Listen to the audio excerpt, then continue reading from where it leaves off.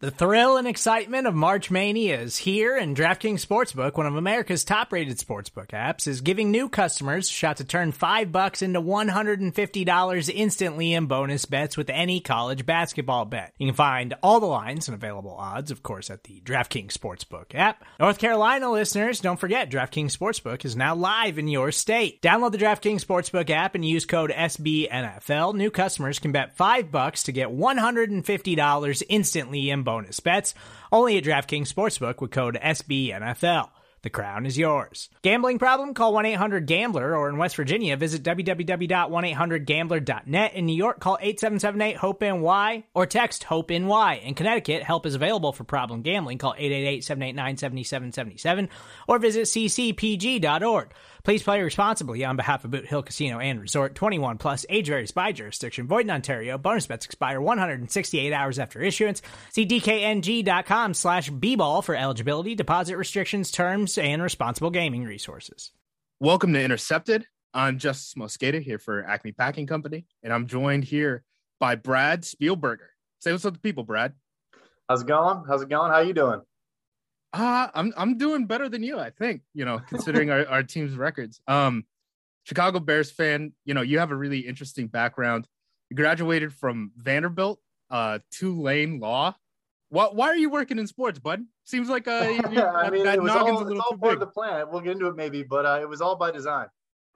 So you were a legal intern for the Minnesota. I don't want you breaking, an NDA or anything like that, but what is a legal intern entail? Because that's something that I realized is a huge part of this. Like, I worked in the XFL. I didn't realize really how big like the corporate structure and like the maybe not even necessarily corporate, but like executive structure is in sports. That was something that like they had no idea about really. Like, I understood it existed, but I didn't see it like firsthand until then. What does a legal intern do for the Minnesota Vikings? So definitely way less interesting than the stuff you were doing. I can guarantee that. But unfortunately, like I already was interested in the cap and contracts and the football aspect, but it was the pure like business side. And most buildings, like it's two entirely different floors in Minnesota. Like you don't even see each other. So just dealing with like sponsorships and various different agreements and stuff like that. So nothing super exciting, but they were cool enough that if I snuck downstairs after work, they would maybe give me a couple side projects and things to work on. So that was cool. That's always kind of an interesting thing too, because a lot of these people who move up in the corporate structure of the NFL aren't football people, frankly. Like they really are kind of in charge of that type of stuff. I remember, if I remember this right, like Sashi Brown's like big claim to fame in Jacksonville was like, we got corporate sponsors so that we could rebuild a video board.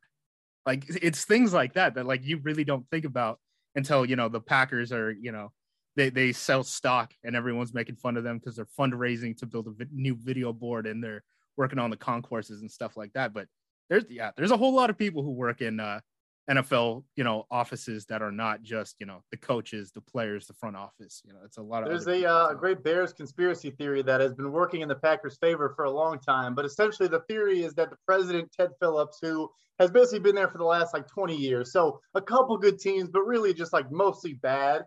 And he's not a football guy, but the rumor is like he helped them get Soldier Field, and so therefore he has a job for life. And every time he does an interview, you can tell he kind of has no idea what he's talking about, but he might just be locked in for good.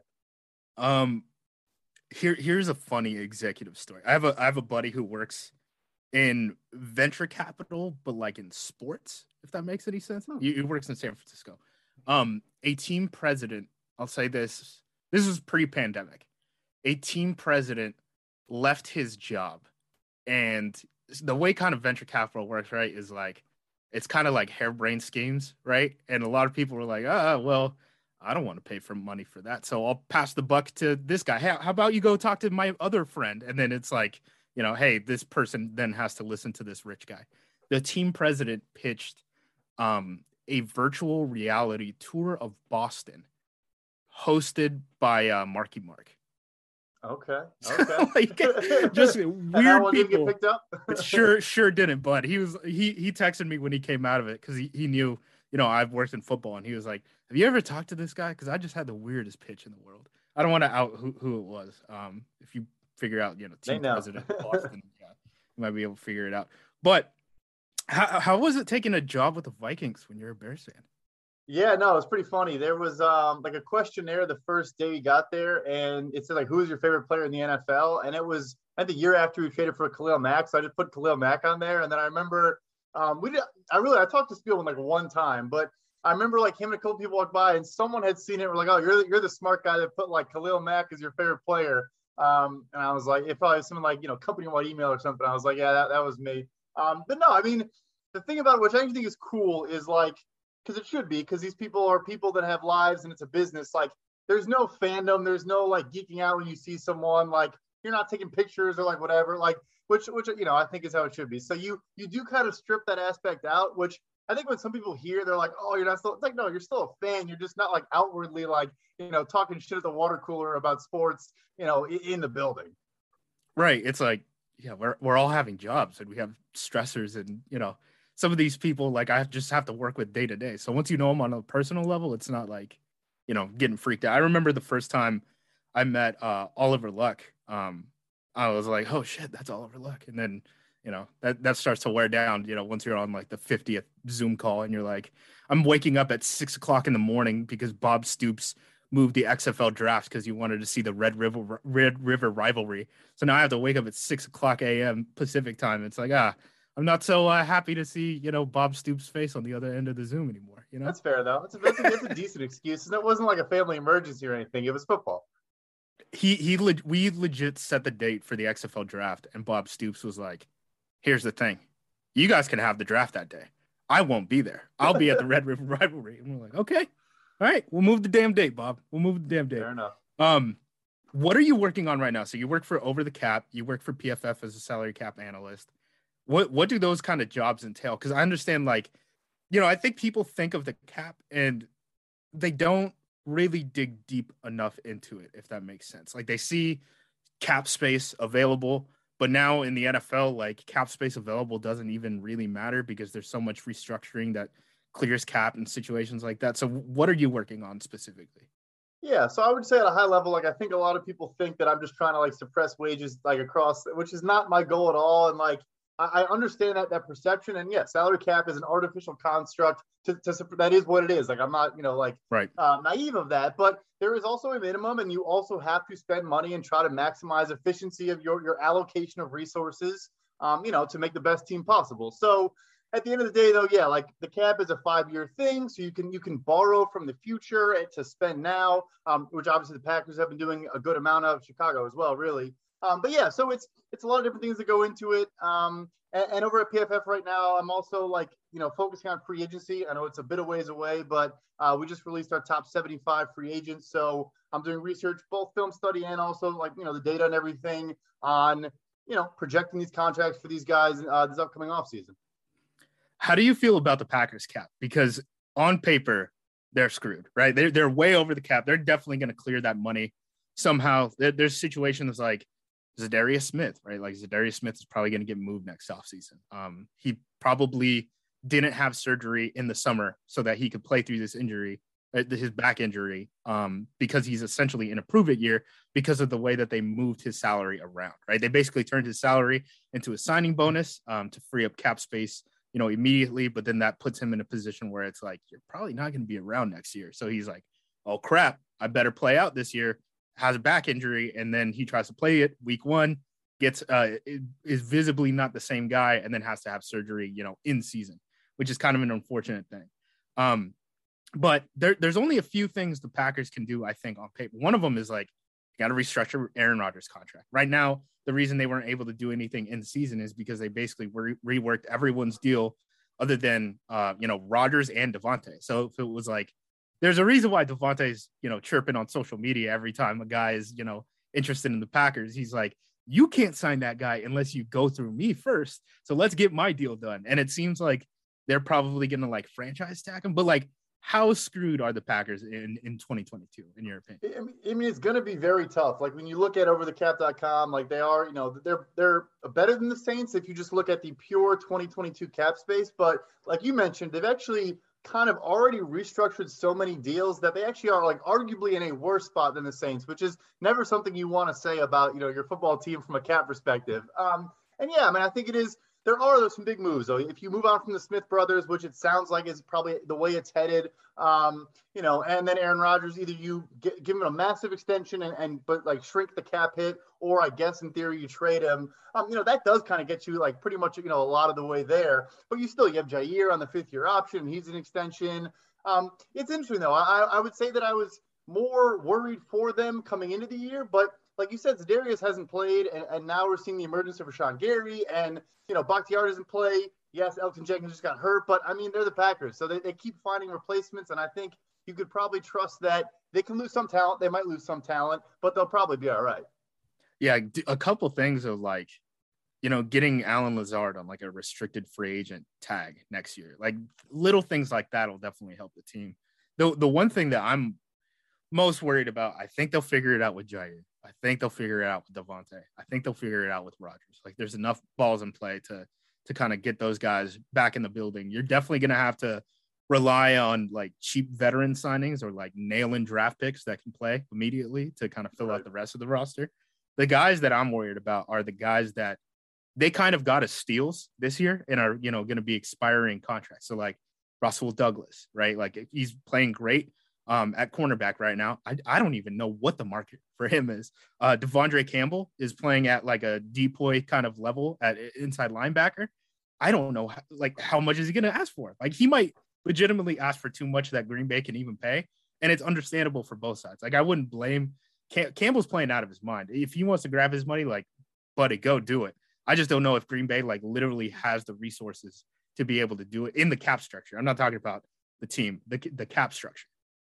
Yeah, no, it gets very tough. Like I think those are kind of the names that you're mentioning are the ones I'm thinking about, to where like you might have to move on from those guys and trust that, yeah, you take a linebacker in the 3rd round or something that hits. And like you said, can be, maybe there's less of an upside, but he's a day one starter, which is what, you're trying to focus on maximizing Aaron Rodgers' last couple of years if you do keep him around. So you kind of take that trade-off. Yeah, like I think he's a guy, you said, he should go cash out somewhere, and I don't think Green Bay is going to do that. I think that's pretty much how it looks. But I think, again, like, they're going to find a way to figure it out. They could find a couple other, free agency gems they never spend really at all. But I mean, guys are coming available in the street, and they've, managed to find good talent. So, one more question, just kind of about the league in general, before we kind of get into this matchup. How do you view, the COVID era, right? It came with a restricted salary cap. Basically, like the numbers dropped in terms of how much the league was going to spread around. They said, instead of having a huge drop off in 2021 because of, attended like ticket sales from like 2020 dropping down, we'll have, a quick lowering in 2020 and then a gradual increase, which is probably still going to hit that targeted mark based off of the increase that we saw, released I think it was this past week, right? About the 2022 numbers. The target has always been like get the cap back to like $230 million in 2023. And it seems like it's getting there, which means we still have like one more year of just kind of like eating that growth before they hit that cap number.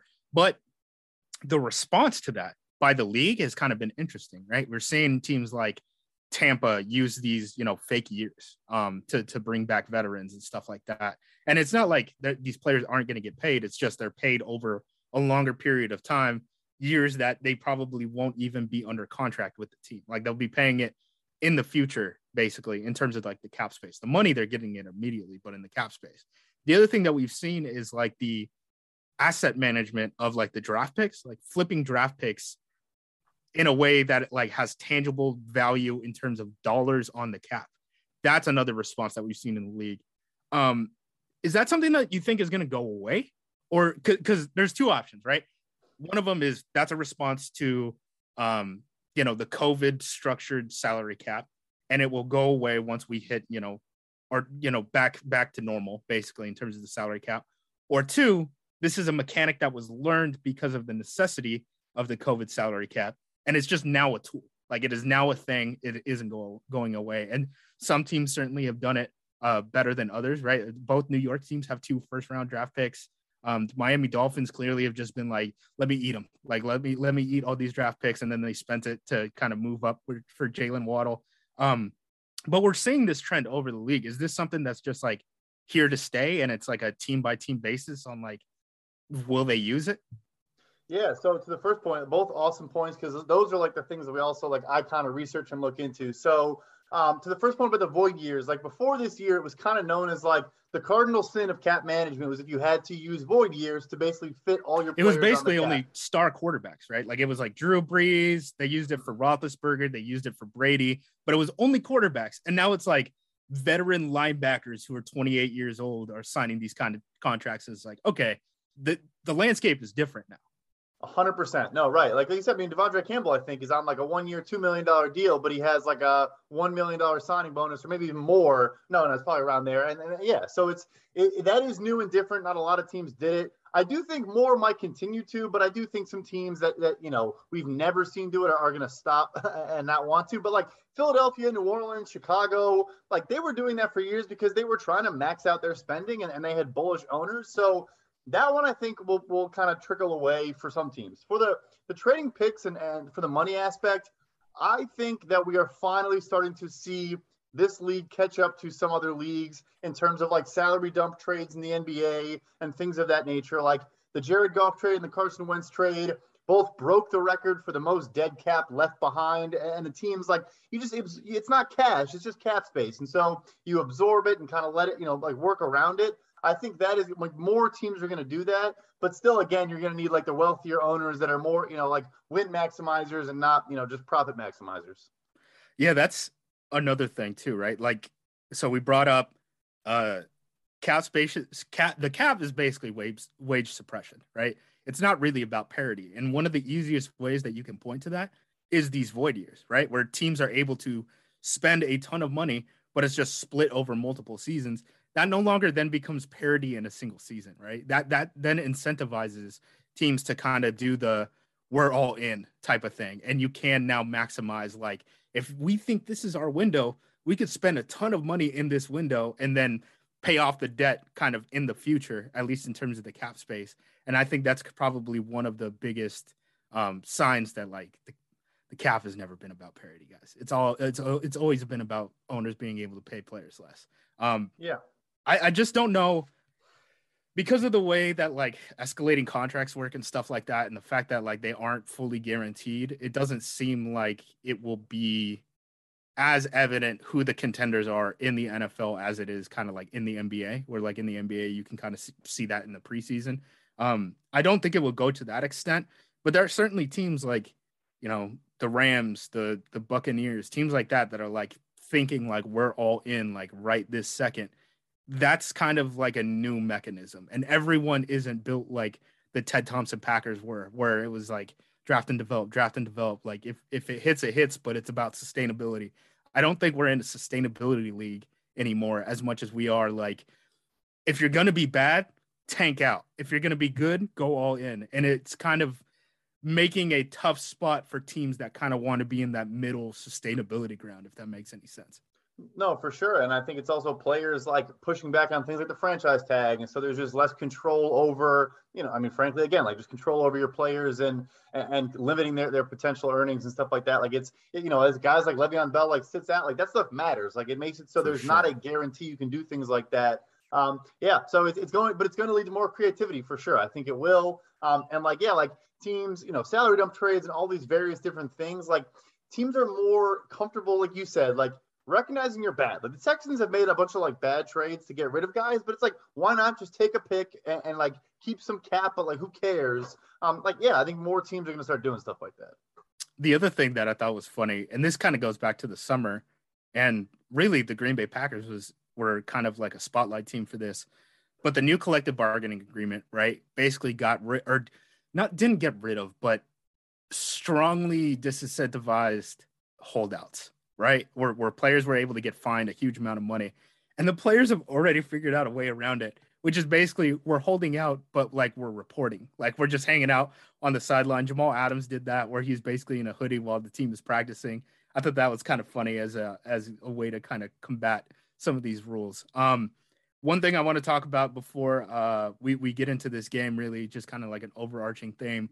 How happy are you as a Bears fan that Randall Cobb will not be playing against the Chicago Bears? Yeah, the guy just has a way of showing up in the worst possible moments. Worst is a perspective. Go ahead.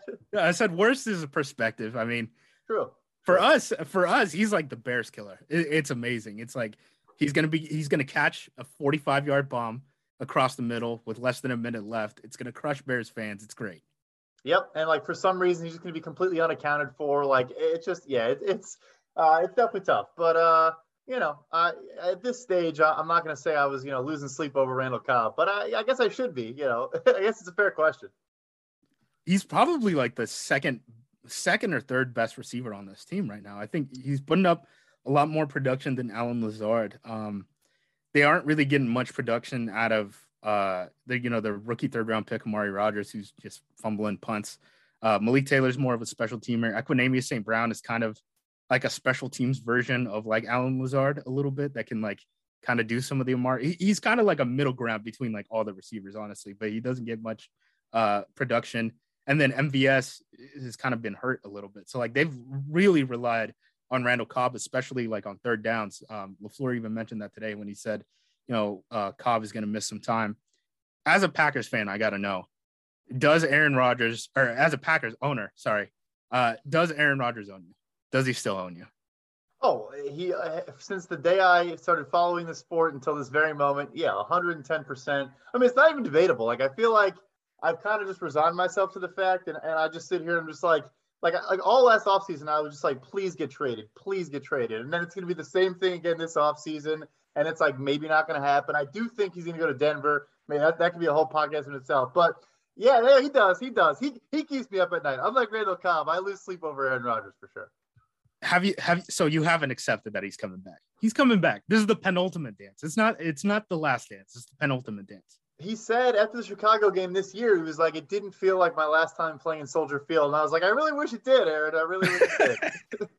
The Denver thing is always funny to me because so they're about to sell, it sounds like, but the Broncos ownership was in court for years. The whole family was fighting over the team. And they hired a general manager that everyone was like, wait, he got the job? John Elway is still hanging in the rafters somewhere. No one knows what his actual job is yet, but it just seems like he's going to make a power play as soon as the new owner comes in. And he's going to walk in and be like, hey, John Elway, do you remember that? I'm the man of this town, and kind of strangle some of the power from Patton. And then no one knows if Vic Fangio is on the hot seat or not. It's a very weird situation. And I still don't understand why Rodgers was walking there. I know a lot of people are like, well, they have this player and this player and this player, and look at all these wide receivers. And I'm like, do you think the Packers are just going to trade Rodgers for nothing? They're going to get those players back. What are we talking about here? All right, we'll take it to a break, and then we'll break down this game. Support for this show comes from Sylvan Learning. As a parent, you want your child to have every opportunity, but giving them the tools they need to tackle every challenge, that takes a team. Now more than ever, educational support tailored exactly to what your child needs can make all the difference.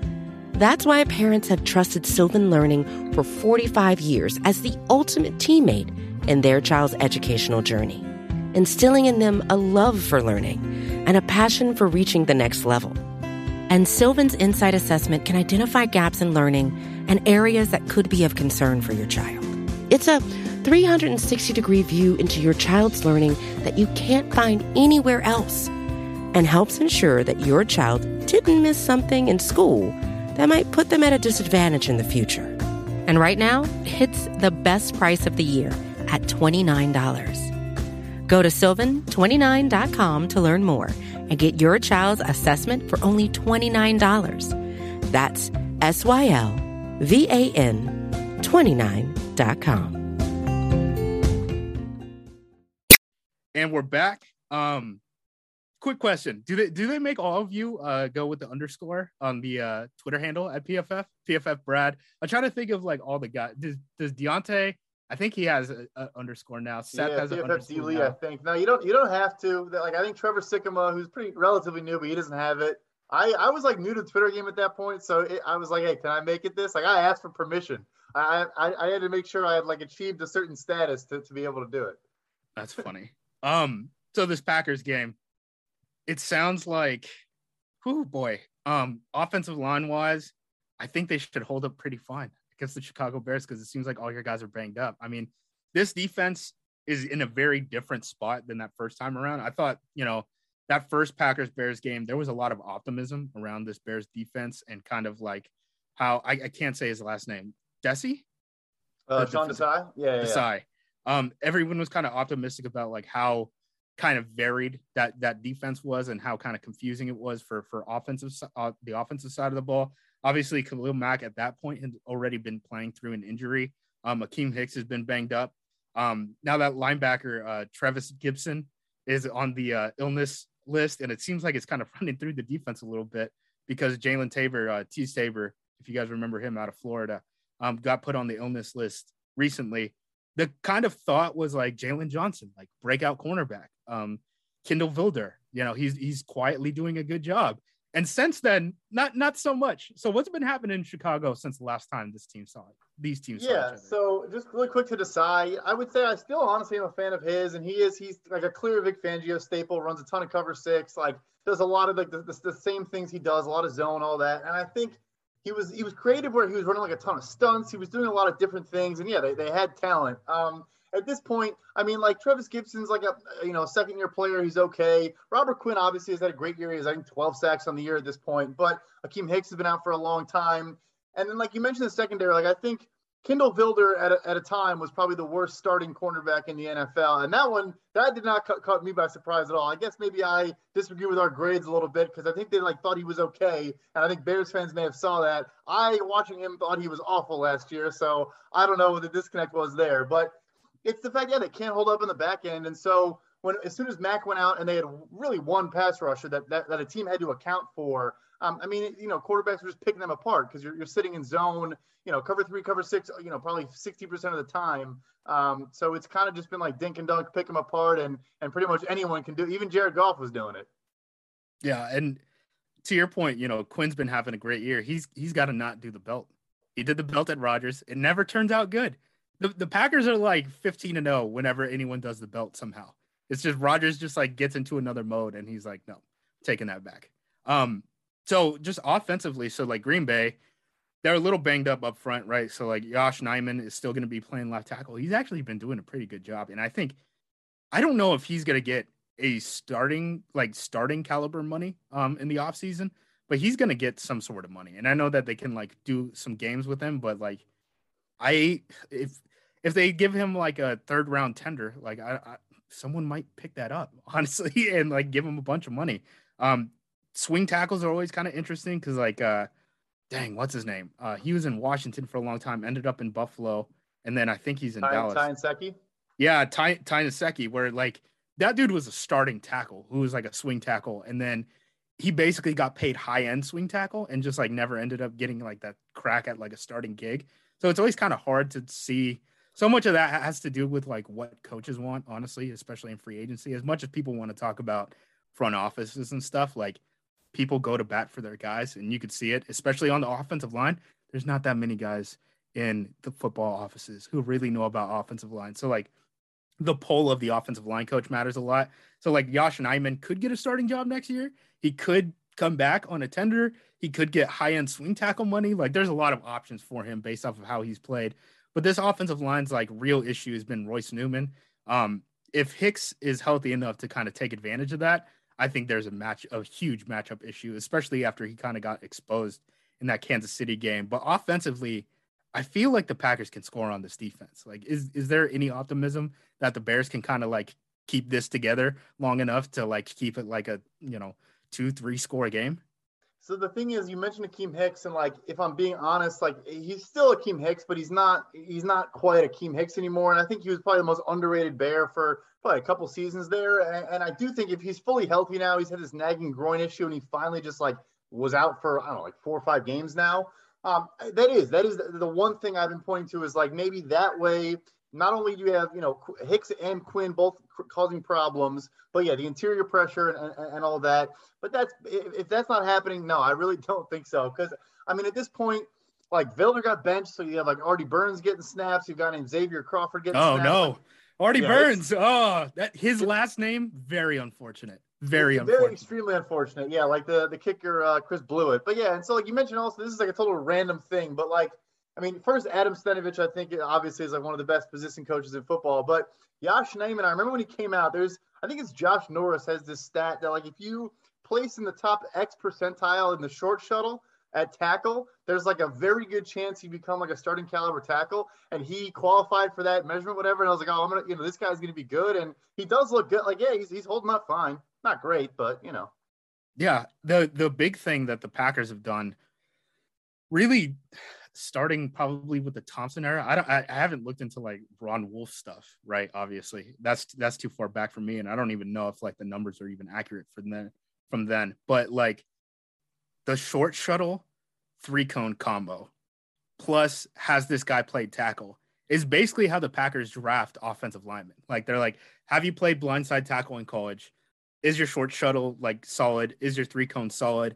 And then they just move those guys across the offensive line where you have an Elton Jenkins who can play all 5 positions, where you have a TJ Lang, a Josh Sitton who can play, guard, JC Treader who can play, tackle or center. Like that's kind of how they've been drafting guys.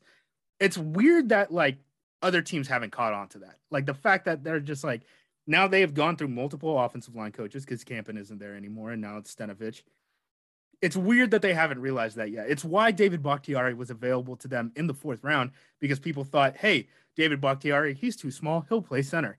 Not so much. He's like the best pass blocking left tackle in football.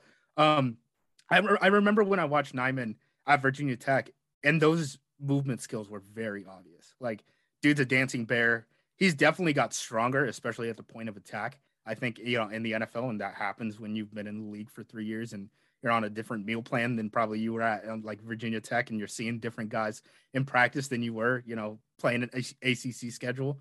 But yeah, I mean, he's made a tremendous growth. In terms of the Bears offense, explain to me what it is really. So they were doing the Andy Dalton stuff with Justin Fields for a while. Now it seems like Justin is able to get more like shot plays, which is what I think he's probably better at with the Chicago team. David Montgomery is on the injury list with 3 injuries, which is kind of funny. Yeah. He returned to practice as a limited participant today, so there's a good chance that he's probably going to end up playing. But this offensive line is kind of in shambles a little bit. They've had a lot of weird stuff happen. Now, Elijah Wilkerson is on the COVID list. Tevin Jenkins was dealing with that back injury that was kind of caught them by surprise. Everyone knew he had a back issue at Oklahoma State, but this wasn't something that was caught during the draft process. This seems like it was like something that developed between him being drafted and him being, played in camp, which is really unfortunate because he's a really talented player. And then obviously, you had Jason Peters at left tackle. He's basically a dinosaur. And then they released, what's his name? Charles Leno, right after drafting Tevin Jenkins. So it's like, you've had this like weird rotation at tackle, and you have this quarterback that's supposed to be your franchise quarterback. It's like, don't we want to like try to have some sort of stability here? Like, it doesn't seem like they really had a plan. It seemed like Nagy drafted Justin Fields, said, all right, this year we're locked in. We don't even have to play him. We're just going to like have Andy Dalton play this season out. We get the free year, we get Justin Fields, and then we'll build the team around him there. And it's like, in what world did you think Andy Dalton was going to start all 17 games and you weren't going to have to play Justin Fields? Your team isn't talented enough to do that. People were obviously going to call for Justin Fields to get playing time. And now you just like look like you have an egg on your face. They're booing you, chanting, fire Nagy at Chicago Bulls games. They're saying it at his kids' like high school playoff games. What a tough scene. Like, what the heck are we doing here? There were so many spots where the plan was literally a draft pick from this year, or maybe even like a late round pick from the year before, or a street free agent you signed like 2 weeks before. Like Alec Ogletree is like their day one like linebacker opposite Roquan He's been Smith. lunched for years. He's been lunched for years. Yeah, it's like nuts. And so that happened in a bunch of spots, and so Jenkins, who I also love at Oklahoma State, although you also are going to make him start week 1 at left tackle. I know he played a little bit of left tackle, but not a lot. But anyways, the funny answer though is that the offensive line coming into this game might actually be the most settled it's been in a while. I really like Larry Borum, the right tackle out of Missouri. He was incredible last week in the run game in particular. He's more of kind of a pass blocker, but he finally looked really good in the run game. And yeah, Montgomery, I would say too, is one of those guys who's a little bit different, kind of like Dalvin Cook tonight. As long as it doesn't say out, he's playing, and I think he'll get a full workload, and like I'm not worried about it at all. But yeah, I mean, like you said, the offense for Andy Dalton and Justin Fields was almost the same at a certain point. They've now incorporated, more rollouts, boot action, stuff like that, but they just don't have like a lot of talent. I mean, the receiving talent is not there. Obviously, Allen Robinson's been out for about a month now. He might play in this game, but nevertheless, I don't expect him to move the ball consistently at all. But like you said, he does hit shot plays. He has a touchdown to check down mentality, which could maybe. But I don't know. Your safeties on the back end. Our good friend Adrian Amos seems to always show up for Bears games, which credit to him because I don't think he was appreciated enough in Chicago. There were a lot of Bears fans who were chirping about HaHa Clinton-Dix being better than Adrian Amos when those signings happened. And I still can't believe it. Like, if you watch HaHa try to tackle people in the open field in any of those playoff games, it was brutal, man. Like, they're so different in terms of just being able to get guys on the ground. Like, Adrian Amos legitimately plays inside linebacker, in their dime looks and stuff like that. That's a totally different player than Clinton-Dix playing middle of the field, taking bad angles. Like, he's a rangy type of guy, but like once he has to he's good at dissuading you from making the throw. He's not good at like once he has to make a play, it's over. He doesn't look like an NFL football player. The thing with Justin Fields that just sticks with me consistently. So he hasn't played since week 11. It sounds like he's going to play this week because Andy Dalton's got that busted hand. Justin Fields is practicing after coming off of that rib injury. But okay, against Cincinnati, he came in 13 passes, not a passing touchdown, right? Okay, that's fine. His next starts, these are his touchdown numbers: 0, 0, 1, 1, 0, 1, 1, 0. One passing, like a half passing touchdown average every game isn't going to get it done. What can they do to get points on the board? Point blank, period. Like, that's the big question I have. No, I mean, it's obviously a very fair question. I would say that, like, I have the Trubisky experience, so I don't think I'm being irrational when I say this. Like, the Pittsburgh Steelers game inspired a ton of confidence in me in that he can, like, when the shot plays aren't there, he can also find intermediate balls and move the ball consistently against like an above average or good defense. I really think it was just a comedy of errors. Like, the first couple starts, I mean, the offensive line was a joke. And then, the weapons, but long story short, it's just like, it's execution. Like, I'm not even trying to dodge the question or like not have a good answer from a scheme perspective. It's like this team still, even though Nagy is not even calling plays, is lining up in the wrong spot. You can tell when you go back and watch the week after, like, guys are not in the right place, or they're running the wrong routes, or they're getting pre-snap penalties. Like, it's like, end of the day, like, sometimes football is just like being in the right place at the right time. It's not like some magical answer to run a different, scheme or personnel or whatever the case may be. That's fair. I actually watched the end of that Chicago-Pittsburgh game at a concert. I was in the Moda Center. My girlfriend wanted to go see Harry Styles. So I was like, okay, why not? It's a Bears-Steelers game. Like, I don't need to watch this. Then my phone blows up because it's all these people. Because I was like, I guess you would say Justin Fields like apologist, I guess is the right way to say it. Because there are a ton of people, right, who want to jump on this rookie quarterback class and say, you overhyped it. Look, you said these guys were all generational. You said this was the best quarterback class ever, and none of them can play. Like, Mac Jones threw 3 pass attempts last week, and he's the best quarterback in this class. So my phone's blowing up like, this is your boy, Justin Fields? This is your boy? And then it's a lot of replies of like, never mind. And I'm like, what do you mean, never mind? They're like, Justin Fields is making some throws right now. I'm like, all right, let me tune this in. So I boot up YouTube TV on my damn iPhone, and I'm watching it at this concert. He's making some plays, and that's the big thing that like keeps me positive for like Justin Fields' progression moving forward is there's so many passes that he makes that you cannot fake. Like, they don't happen by accident. It's perfect ball placement on deep shots. That's the most valuable thing that you can get out of a quarterback in the NFL. And I think the consistency certainly isn't there right now, but if he keeps getting reps, he's probably going to get there. And it should be kind of assumed, if you look at the trajectory of rookie quarterbacks when they play, even getting a league average guy as a rookie quarterback is like, you're hitting like top 20 percentile of results for rookie quarterbacks. Like, it doesn't surprise me that Zach Wilson, Justin Fields, Trevor Lawrence are all struggling right now. That's what rookie quarterbacks do. So I'm not close to kind of jumping off the Justin Fields train right now. It's just kind of unfortunate that he had that big moment against Pittsburgh. They didn't close it at the end. It's a bye week. They play Baltimore, and now he's hurt. So it's like he's seen 11 pass attempts since that game, and that game happened a month ago, over a month ago now, a month and a day, which is like, what a bummer. He had a great moment. They were this close to winning that damn game. He played his best game of his NFL career so far, and since then he's had 11 pass attempts over the last 31 days.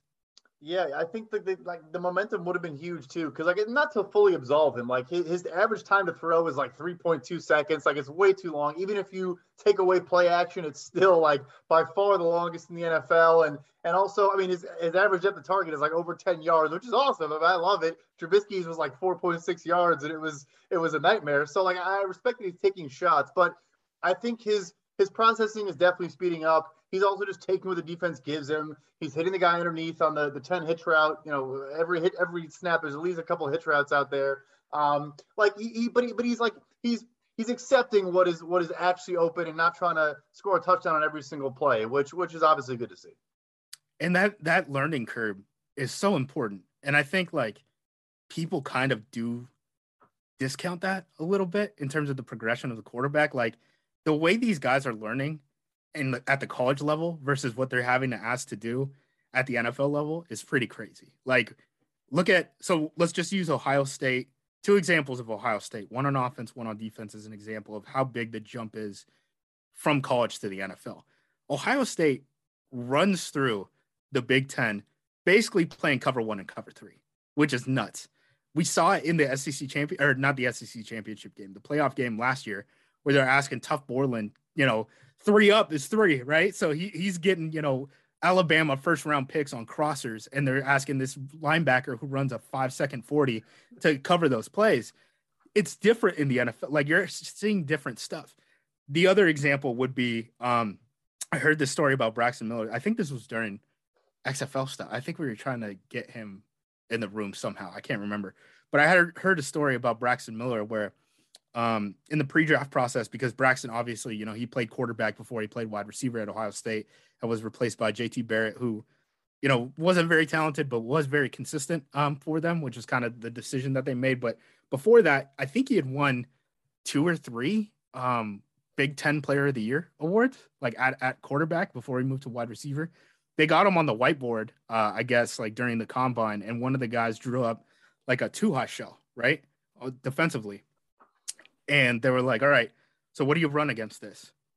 He wipes, the safeties off and puts, one safety in the middle of the field and draws down a drop down safety. And they're like, no, added 2 high. And he goes, we don't throw against 2 high. That's what it is. Urban's thing was always if you're in 0, we're going to option you or we're going to take a shot play. If you're in single high, we're going to throw against you. If you're in 2 high, we're going to run against you. And it works when you have Ohio State's players playing against other, Purdue and Northwestern and teams like that.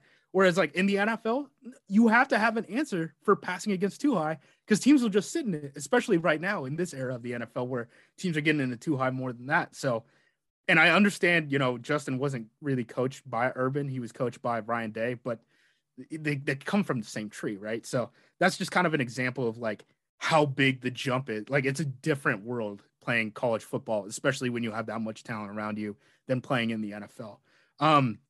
This line is I believe it's at 12.5. It was 11.5. And then it moved up a point after the Bears game on Sunday, which I don't know if that even makes sense because Andy Dalton's not going to be out there. But what's your thought on that line? Yeah, I already have money on Packers minus 12.5. So, and I know it's a divisional game and they tend to skew closer. And yes, I'm sure there's gonna be a max effort and all that, but I really think this is gonna be a stomp on their throat, coming off a bye in Green Bay. I guess you're not getting Jair back, but not getting Bakhtiari or Zadarius. But regardless, I think this could be a absolute blowout. Yeah, Jair. I guess we could touch on that a little bit. Jair was practicing the last 2 days. We're recording this on a Thursday.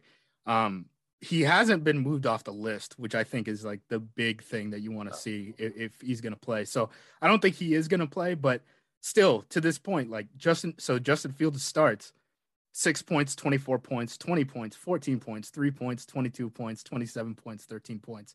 Not a lot of points. So if the Packers are going to score, as long as Randall Cobb isn't like what made the cog go in Green Bay, they should be able to score a bunch of points, and they should be in a position where they can cover. I don't know if they will, but they can. That line is too high for me to touch personally, just because of like end game situations. I don't know how hard Green Bay wants to play after a bye when they're already all banged up and stuff like that. But man, it's tough. So how do you see this Bears team moving forward? Like this offseason, what do you want to see the Bears do? Yeah, so I would say they actually had a pretty decent draft, and it kind of changed. Well, obviously Justin Fields, but if potentially you saw both tackle spots with Jenkins, we'll see if he even plays, and Larry Bourne at right tackle. You know, I think you probably re-signed James Daniels, who's a free agent, but I think has been really good this probably the last 2 years, honestly. And is 24 years old as a free agent because he was like a 20-year-old draft pick. So, and also he played center, left guard. Now he's finally been a right guard for a full season, and I think he's finally playing like they expected him to. So, I think the offensive line is honestly fine, which sounds crazy, but you have to add, I think, at least one, if not two pass catchers, whether that's a true U tight end, because I think Kmet, if you're being honest with yourself, is an inline guy that can make the occasional catch and get some like stumble yards after the catch, but he is not like a sufficient U tight end, and I think that would go a long way in this offense. And Jimmy Graham, you know, your good pal Jimmy Graham is not cutting it these days. And then he wasn't cutting it a half decade ago, bud. Yeah, exactly. And then I think you do let Allen Robinson walk, but as much as I love Darnell Mooney, which is a ton, I don't know if he's a number one wide receiver in the NFL. Like, I think he's a high-end number two. So I focus all on offense, and then on defense, like, I accept if maybe I'm pretty bad next year. Like, I love Akeem Hicks. He's probably my favorite Bear of the last 5 years, but, like, you're not re-signing him. I'm not going to get drastic and, like, trade Khalil Mack or anything, but, like, maybe look to trade or cut Robert Quinn. I know he's having a great year, but there's just like so much they have to do to fill out the rest of this roster. And they don't have a lot of resources, obviously, no first, no fourth, not a lot of cap space, you know, and so on and so forth. So I just kind of like fix the offense, be comfortable going 6-11 next year. If Justin Fields looks good and you improve on that side of the ball, and then target his third year is when you like actually try to be a competitive roster again. What do you think the odds are that Nagy can keep his job? Is there any chance? Is there any zero. chance? Nagy is zero. Nagy's zero. That's he's good for them. Yeah, no, he's there's no way. I know the Bears are doing that thing where they're like, we've never cut a coach in season, so we don't want to do it. The Packers were the same way, and then McCarthy lost at home to not Cliff Kingsbury, to that Vance Joseph Josh Rosen team, and they were like, we get out of here. You got to go, bud. Pack your bags. Yeah, so let the people know where they can find you. Plug all your stuff. Yeah, so I'm on Twitter, as you said, at PFF_Brad, and obviously putting content out at PFF.com. And then also, yeah, if you ever have any questions or anything like that about contracts and the salary cap, and overthecap.com is a great resource for that as well. Awesome, man. Thanks for the time. Maybe we'll have you on after Rodgers signs his next deal next offseason. Maybe. We'll see. More to-dos, less time, and an infinite number of tools to keep track of. Sometimes doing business has never felt harder, but you don't need a miracle to hit your goals. You can just use HubSpot, because their all-in-one customer platform can make growing your business infinitely easier. Imagine this: high-quality leads, fast closing deals, wildly happy customers, and more benchmark-breaking quarters. It's not a miracle, it's HubSpot. Visit HubSpot.com to get started today.